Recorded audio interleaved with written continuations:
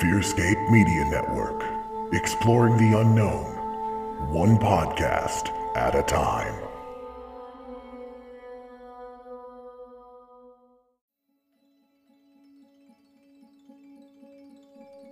Good evening, dear friends. I am your headmister, Stefan Gearhart.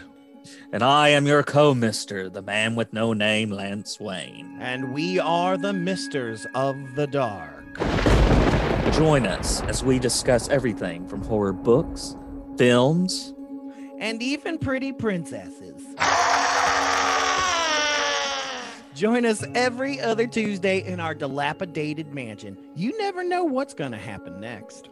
Only on the Fearscape Media Network. That's a good laugh.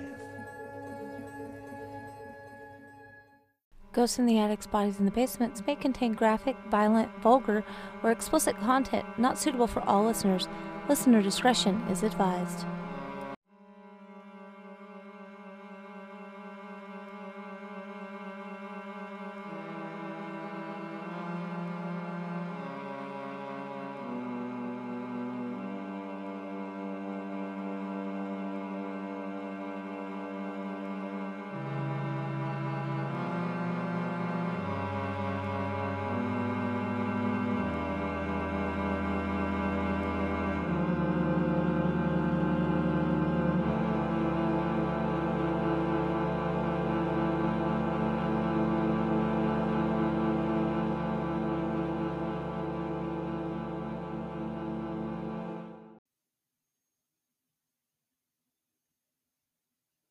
Welcome back to Ghosts in the Attics, Bodies in the Basement. It's Lindsay here.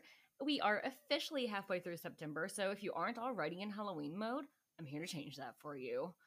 We have 4 episodes, including this one before Halloween, so I decided that we are going to put like all the regular episodes, like Fucked Up and Frightful and Book Club and stuff like that, on the back burner for a bit and start a new mini-series, Halloween Classics. Each episode will be a deep dive into like a classic quote-unquote monster or like image associated with Halloween. This particular episode will be vampires. And yes, I did cover the vampires of New Orleans in the past, and you can go listen to that. It's the episode called Aileen Wuornos and / Vampires of New Orleans. But this is going to be a little bit different than that, so don't think I'm just getting repetitive here. Because in that episode, I talked specifically about the culture of vampires in New Orleans, including real life people who live there and consider themselves vampires and whatnot. You can go listen to that. It has lots of good resources on there. So, but yeah, I know it's a little bit weird for it to be just me, but lucky for you all, vampires were a hyperfixation growing up, and I can go on forever about them, and I have coffee here with me. I'm ready to go. So I had mentioned in the New Orleans episode that I've always been a vampire person. You know, like people ask you vampire versus werewolf or what have you, like vampires all the way. I can't reiterate that enough. That's been me. Interview with the Vampire, Queen of the Damned, Underworld, and like, can we talk about Kate Beckinsale in those movies? Like, goals. I have always wanted a badass black leather outfit so I can go kick ass like she does in those movies. But True Blood, Vampire Diaries, and yes, even Twilight. I've loved them all, but let me specify, I don't know if I ever have on the show, I probably have a million times. Twilight books, which I know even then they've got their own set of red flags, right? But I can never get into the movies. With the Twilight Renaissance, I've considered giving them another shot, because some of my favorite TikTokers talk about Twilight all the time. But anyways, I digress. Okay, but like, what started vampire lore? We often think about like Vlad the Impaler, who was the inspiration for Dracula, as we know, right? But stories of creatures that fit the description of vampires date back to ancient times. Even the story of Lilith, yes, as in Adam's first wife, Lilith, is that she stole children and consumed them. So she is considered like a vampire type creature. The website, which I'm getting a lot of information for today's episode from this website, it's called vampirefacts.net. They go into a little bit of like the origins and history of vampires. And so really almost every civilization had at least one creature that fit the description, but the term vampire itself did not come around until the 19th century. Before that, vampiric traits that define modern-day vampires were attributed to a variety of creatures, such as ghosts, evil spirits, ghouls, demons, the devil, and even deities. For example, ancient Babylon and Assyria talk about Lilith, like I said before. India had stories about Vitalis ghouls, and I apologize if I said that incorrectly. They lived in corpses of dead people and animated them. So kind of a little bit zombie-like, but also vampire-like. A lot of it really overlaps, I feel. And Persian cultures left behind many written accounts and pottery pictures which describe demonic creatures that feasted on human blood.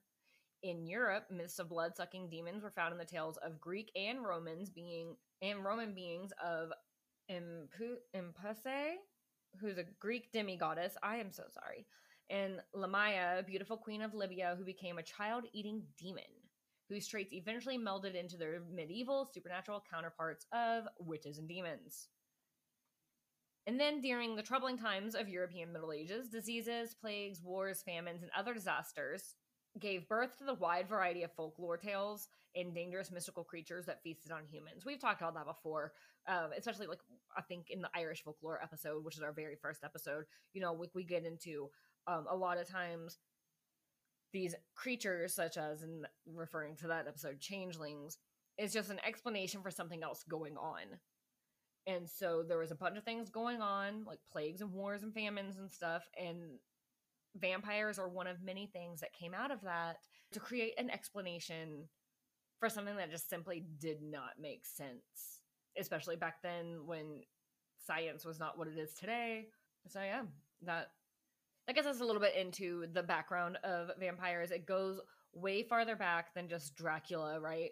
And I definitely recommend you guys look into these sources because it goes into a lot more in depth than I can in here, because I have a lot of things I want to cover on this episode and I don't want to just read this entire website. Definitely go check that out. But regardless of the history, we all have this certain idea of vampires because of literature and pop culture, right? But if you think about all the movies that I listed before, movies, TV shows, books, whatever, like True Blood, Anne Rice vampires versus Stephenie Meyers versus I lost the author's name of True Blood, but you get what I'm saying. Like they're all different. For example, as we all know with Twilight, their skin sparkles and they don't have fangs. Their teeth are just really like razor sharp and covered in venom. But it's not only in literature and movies that it's like that. There's actually multiple types of vampires. And it's not just, well, do they sparkle or are they terrifying, rotting creatures or like Nosferatu or something? And I swear, I got the idea for this episode, other than me loving vampire stuff, vampire stories. I had originally found a TikTok that did a great explanation about the different types of vampires, and I wanted so badly to shout them out and talk about that on here and put like the link in the show notes and all of that. I knew a lot of them, but I didn't know all of them, and it was just a really great breakdown, but I, for the life of me, cannot find it. I cannot remember who posted it. I thought I knew who it was. I checked a couple different accounts, and none of them were it. So my apologies that is lost to the great abyss, but shout out to whoever you are out there, because you inspired me to do this episode. And so instead, I will be getting into the different types of vampires as stated on vampirefacts.net. So first we have the sanguine vampires, which is the blood drinking, like this, what we always think of, right? And it says they must regularly drink fresh human or animal blood to sustain their undead existence. They cannot be satisfied with blood from a dead animal, and by some beliefs can be harmed if the blood is infused with the strong force of religion, love, or if human consumed large quantities of garlic before the vampire got to him, which I'll get into the garlic stuff later. This type of vampire is the most commonly known, and they can be found in cultures and myths all around the world, from ancient Babylon and Greece to Asia and back to Balkans, where the modern myth of blood-sucking vampires originated. According to many myths, one single feeding of blood can provide a vampire with sustenance for 2 weeks. Now I kind of want to go back and reread and rewatch all the vampire things and see if they ever mention 2 weeks. Moving on. Psi vampires. That's PSI, so I'm assuming Psi. But moving on. This type of vampires does not physically harm their victims or willing donors, but they extract life force, which enables them to continue living. This psionic ability can work both with single victims and by extracting the life force from crowds of people. Most often, victims cannot notice that the vampire is feeding on them, and effects of such feeding can be short and long-term fatigue, but they very rarely lead to death. On a similar note, we go into, this is emphatic vampire. I think it may mean empathic, just based off the descriptions. So I'm going to say empathic. My apologies if it is emphatic. Somebody can correct me. But the empathic or elemental vampire is a type of vampire that can feed from the emotion of people around them. Most often positive energies such as happiness and love, but also from negative energies such as anger and fear. Vampires that feed from such dark emotions are often responsible for causing them, such as by scaring the victim, but the rest of the empathic vampires simply feed from the currently present emotions that are present around them. Elemental vampires are very similar, but they feed off of like natural elements like wind and lightning. Just a side note, because I feel psi and empathic would go hand in hand, kind of. Even like they're technically feeding off of different things, because one's just life force and one's the emotions. But I feel that like regular people are capable of being this type of vampire, even if they aren't aware of it. Because I feel like we've all met somebody who you would call, what I personally call, an energy vampire. And it's just, they are draining to be around. Like they're the people that you can be having the time of your life, and they're going to point out every little bit of negative thing. Like they cannot allow you to be happy. And sometimes it's like that where they're pointing out each negative things, and other times it's just something about them is like that dark cloud hanging over their head, and it just sucks the life force out of you. And the best example I can give, without getting into people I've personally known in the past, is my and my sister's joke about Conor Oberst. Please note, we love Conor Oberst very, very, very, very, very, very, very much. So much so that I just quoted him in saying that. But we've had this long-running joke that he's actually a vampire. And I honestly don't remember what started it. But a lot of it, I think it had to do with, like, he's looked the same for years and years and years. Like, he's always looked exactly the same. And so it just kind of became this joke that he's a vampire. And we would, like, find evidence in his lyrics. Like, oh, see, he's definitely saying he's a vampire. But a few years back, Phoebe Bridgers commented on a picture that Bright Eyes had posted. And her comment was like, vampires on their way to their gender studies class or something. And we were like, oh my God, she confirmed it. Like, it's official now. And then, taking it a step farther, Phoebe Bridgers' album came out, Punisher. Amazing album, by the way. And in the song Savior Complex, she says, baby, you're a vampire. So we joked that meant the song had to have been about Conor, and she was once again confirming. But between hearing that album and then listening to Bright Eyes' album that came out that same year, Down in the Weeds Where the World Once Was, and something about when I was listening to those, I could not tell you what exactly it was, but something just clicked in my mind that maybe Conor Oberst is an energy vampire. So not just like a vampire, he's never aging, and Phoebe Bridgers is saying and all that. What if he's an energy vampire? Because if you listen to his music, he's pretty often pretty self-deprecating, and he's always talking about how he's a really shitty person. And so it's like, okay, what if he is kind of? Like, no offense, Conor, love you. But what if he is? What if all of the times of him saying that, and then Phoebe Bridgers' songs that you can kind of like read them between the lines and assume it could possibly be about him. I don't know who her songs are about. This is all just speculation on my part. I think it really makes sense there. But I don't know, maybe it's just me. Y'all can let me know if you have the same beliefs about Conor Oberst. But just a disclaimer, this is not an accusation or any statement of fact. It is just my interpretation on a musician I love mixed with an inside joke with my sisters. So if Conor, you ever somehow listen to this show, please know that this all comes from a place of love. But anyways, more types of vampires. There are also sexual vampires, which is like when you get into the succubus and incubus, which I did not know. Just a side note, speaking of music, when I was younger, I did not know what an incubus was. I just knew the band Incubus. And so when I found out what that was, I was like, oh my God. But that's neither here nor there. Nobody cares about that. But anyway, sexual vampires sustain their lives by absorbing the sexual life force from energies of their willing partners, especially during a moment of orgasm. They do their feeding either physically or by consuming bodily fluids. And the most famous mythical example, like I said, is the succubus, which is female, or the incubus, which is male. Then there are soul vampires, and they feed off of the soul energy of their victim, usually shortening their lifespan visibly, or sometimes killing them from excessive feeding. And I personally cannot think of a single example of that, like pop culture wise. I'm just trying to think, and I can't think of anything that's like that.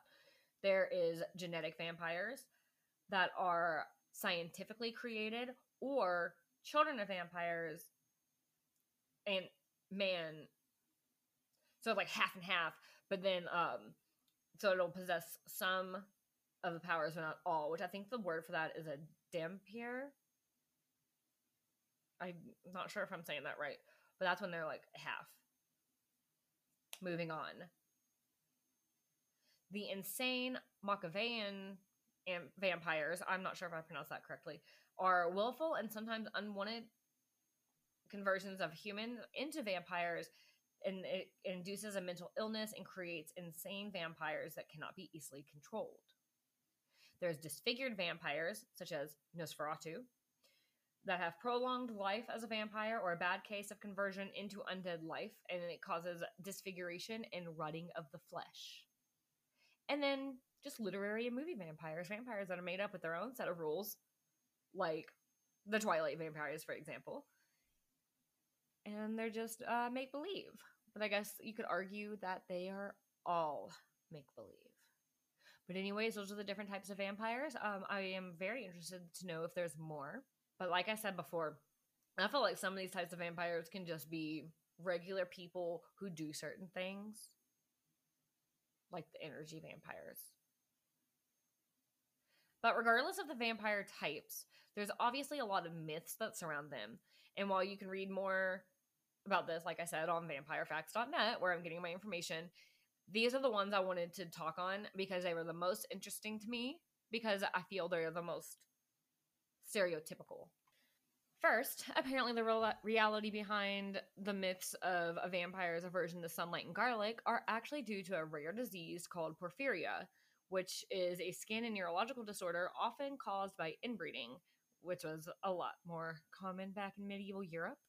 And it could cause skin blisters, pigment changes, inability for the skin to heal, deterioration of the lips and nose, and extreme photosensitivity, so hence the aversion to sunlight, receding gums and lips, and irregular hair growth, which could have led to lycanthropy myths, lycanthropy? Werewolf myths, but that would be for a werewolf episode, so we'll move on.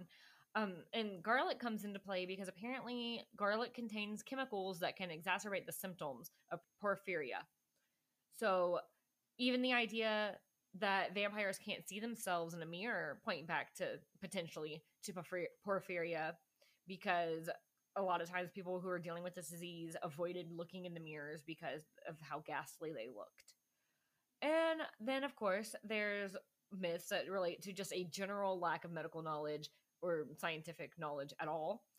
And that is things such as the idea that vampires sleep in coffins, when in reality, who they were claiming is sleeping in a coffin is just a dead body in the right conditions, being in the climate of a coffin, just could kind of put off decomposition. And like they would have like color to their hands or cheeks or something, and they were like, oh well, clearly they're getting up and drinking blood, when really they were just in the right conditions to not be decomposing the way that they would expect. And the same goes for even the myth of having to stake a vampire's heart, which always makes me think of the song by My Chemical Romance. You put the stake in my heart. I'm sorry. Anyways, they would put stakes through corpses' hearts, and if you don't know this, dead bodies fill up with gases, and if you move bodies in certain ways, it releases those gases, and it's a groan or a moan, kind of like a zombie sound. There's a name for it, and I can't think of what it is right now, but basically these people were staking these corpses, and the corpses are making these horrible sounds, and they're like, see, they were clearly a monster, which I can't even fault them for that, because I couldn't imagine even knowing that bodies can make those noises after death. I couldn't imagine not knowing that and it happening. That would just be so terrifying. So I could absolutely see why they would think it was a vampire or a zombie or some other undead. Ugh. And then, of course, other myths pertain to religion and the church, because of course they do. They always do, right? And it all boils down to mostly that they saw vampires as being unholy, doing unholy things to get their energy, like drinking blood. And in the original myth of Dracula, he was cursed by God for twisting his faith and slaughtering thousands in God's name. Therefore, you can use God against him. And so, like, things like crosses and other religious icons are weaknesses to these vampires. One myth that I don't see listed on this particular website, but I just know from my own knowledge, is that vampires must be invited inside. And in fact, one of my favorite TikTokers, Piper CJ, she's a folklorist. I think we've mentioned her on here before, probably have, but she has a pinned video on her profile talking about protecting yourself from vampires, and her tip is literally like, what does your welcome mat say? Does your welcome mat say welcome, come on in, anything like that? Because vampires and other folklore creatures have a lot of rules a lot of times, but they also have loopholes to those rules, right? And so if your welcome mat says welcome, come on in, whatever, it's inviting them. Like, they could claim, oh, well, you said come on in, so I came on in. I also think burglars use that sometimes. So just all around, maybe don't have a welcome mat. I was actually, when I was walking my dog earlier today, I saw somebody have one of those wooden signs, like where it's like a plank of wood, and it usually says like welcome or hello or whatever. I saw one that said go away, and I want that. Anyways, but this whole idea of the vampires needing to be invited in, and the loophole of like, oh, well, clearly I was invited in because of this welcome mat or whatever, it makes me think of a true crime story that has stuck with me for years, ever since the very first time I heard about it, which was probably on My Favorite Murder. Like, it terrifies me to this day, and I always bring it up whenever because our front door locks on a timer, and if I ever like automatically lock it before the timer can do it, my husband's always like, why are you in such a rush to lock the door? Like, I was walking out and coming right back in or whatever. And I'm like, because of this guy. And that guy is the Vampire of Sacramento. The Vampire of Sacramento was actually named Richard Chase, and he killed 6 people over the course of a month at the end of 1977 and the start of 1978. He was given the name the Vampire of Sacramento because he would drink his victims' blood and cannibalize their remains. Side note, though, before I go more into this horrible, horrific story, we gotta stop giving killers cool names. They don't deserve the notoriety. I digress. So Richard Chase had a childhood that showed a lot of the warning signs for psychopathy, such as harming small animals, things like that. And he was also extremely fixated on blood. At one point, he injected rabbit's blood into his veins, and so he was involuntarily institutionalized, and the doctors and nurses there nicknamed him Dracula, which, like, kind of rude, but he was so fixated on blood, that's why they did that. While he was institutionalized, he managed to break the necks of 2 birds that he caught through the window and drink their blood, and he would also steal syringes and draw blood from the therapy dogs to consume.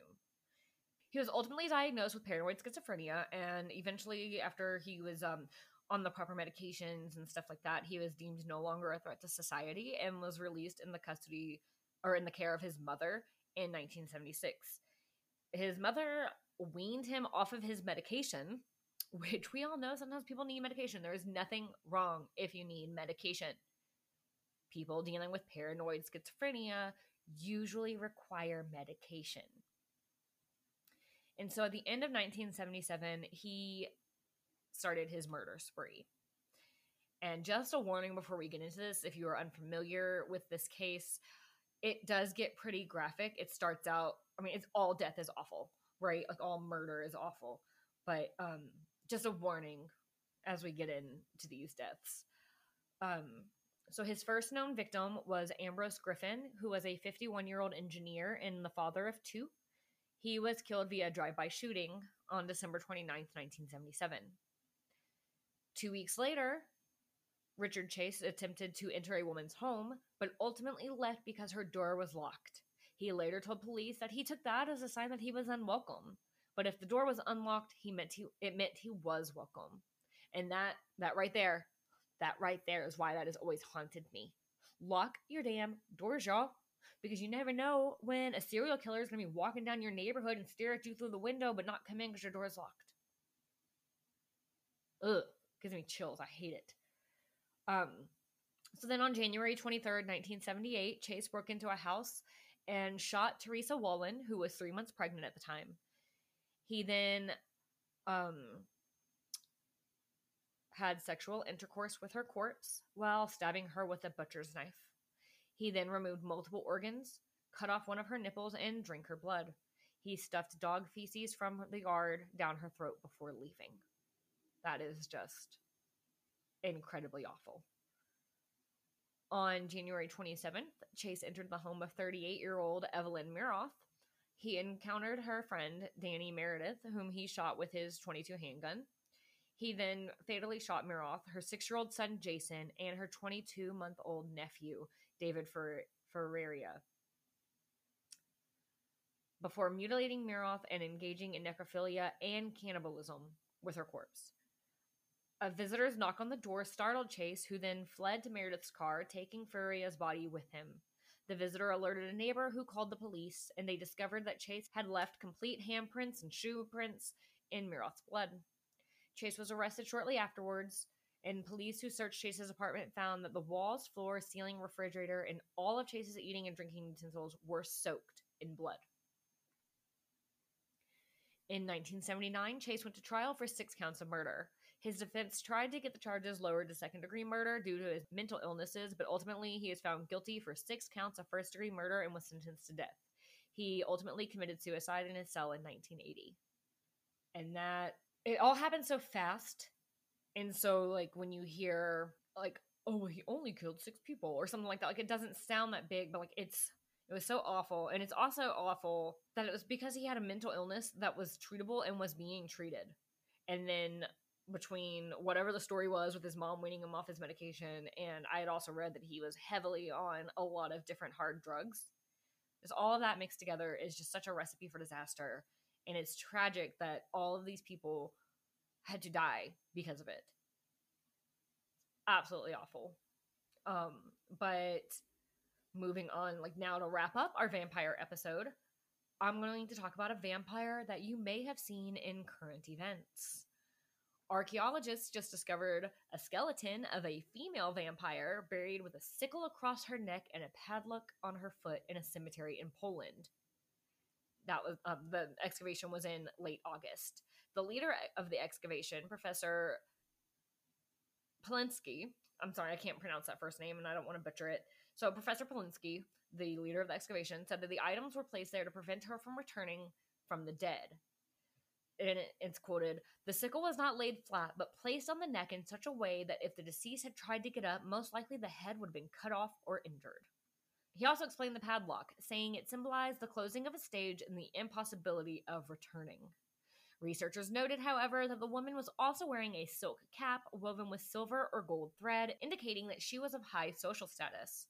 So, quote, "She was neither ritually murdered nor was she one of the convicted in a witchcraft trial.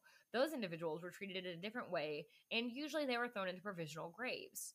Polinsky told Newsweek, "It is possible that in her lifetime the woman experienced a tragedy and was harmed. On the other hand, her appearance or behavior might have provoked the contemporary residents to be afraid of her, but this may only be proved by more research on the skeleton, and researchers plan to conduct DNA testing on the remains to learn more about the woman." The link to the whole article that I was just reading from is in the show notes. I personally cannot wait to hear more about this woman because, like the professor said, and I'm no expert like this professor is, like, the body was not treated the way most people, like witch trials and stuff like that, are going to be treated. So it's like, what is the story here? What is the story to put a padlock on her foot and a sickle over her throat? I need to know. I need to know more. If anybody has more information about that, send it my way because I want to know. And that, my friends, is the episode on vampires. I felt like this was kind of a deep dive, but I know that there is just so much more to this lore, and I don't know. I could go on forever, but I hope you enjoyed what I brought to you all today, and I look forward to getting to more Halloween classics coming up. But before we leave, there are a couple of things I want to talk about.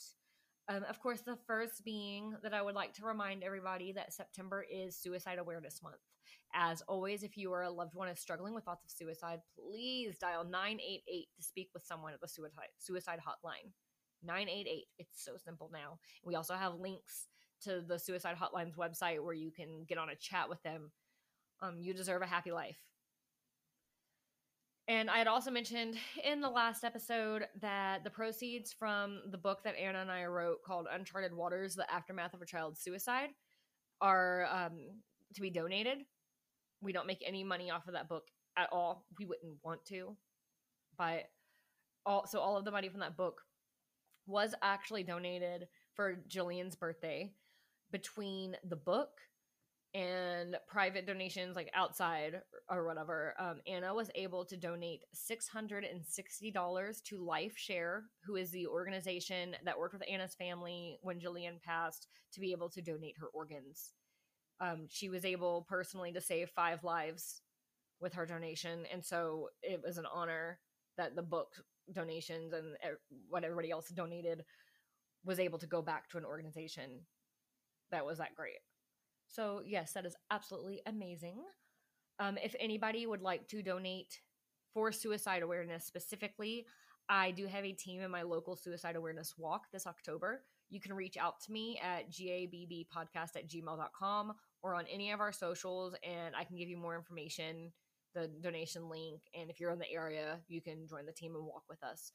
Like I've said in the past, I am in no way affiliated with them other than being a regular citizen participant. So yeah, that's the episode. On that note, listeners, until next time, stay spooky. Bye. If you are wanting more Halloween lore, legends, or spooky ghost stories in your life, like the one you're listening to today, then look no further. Hi everyone, my name is Kimmy, and I'm here with my co-host Ryan. Hey guys, we're the hosts of the podcast Alluring, and we're currently hosting an Alluring Halloween. So we went ahead and collaborated with some of our favorite podcasts to create a special playlist with a collection of Halloween lore, legends, and ghost stories just for you. And throughout the month of October, we will be adding episodes to get you all in the spooky season mood. Think of it as your go-to Halloween podcast playlist.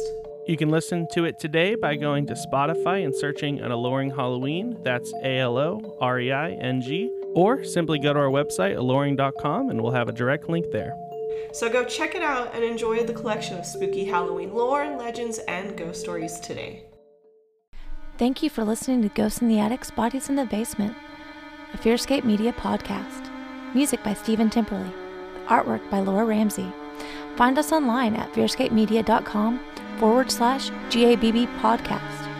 Or on Instagram, Facebook, and Twitter at GABB podcast. Or email us gabbpodcast@gmail.com. Thank you.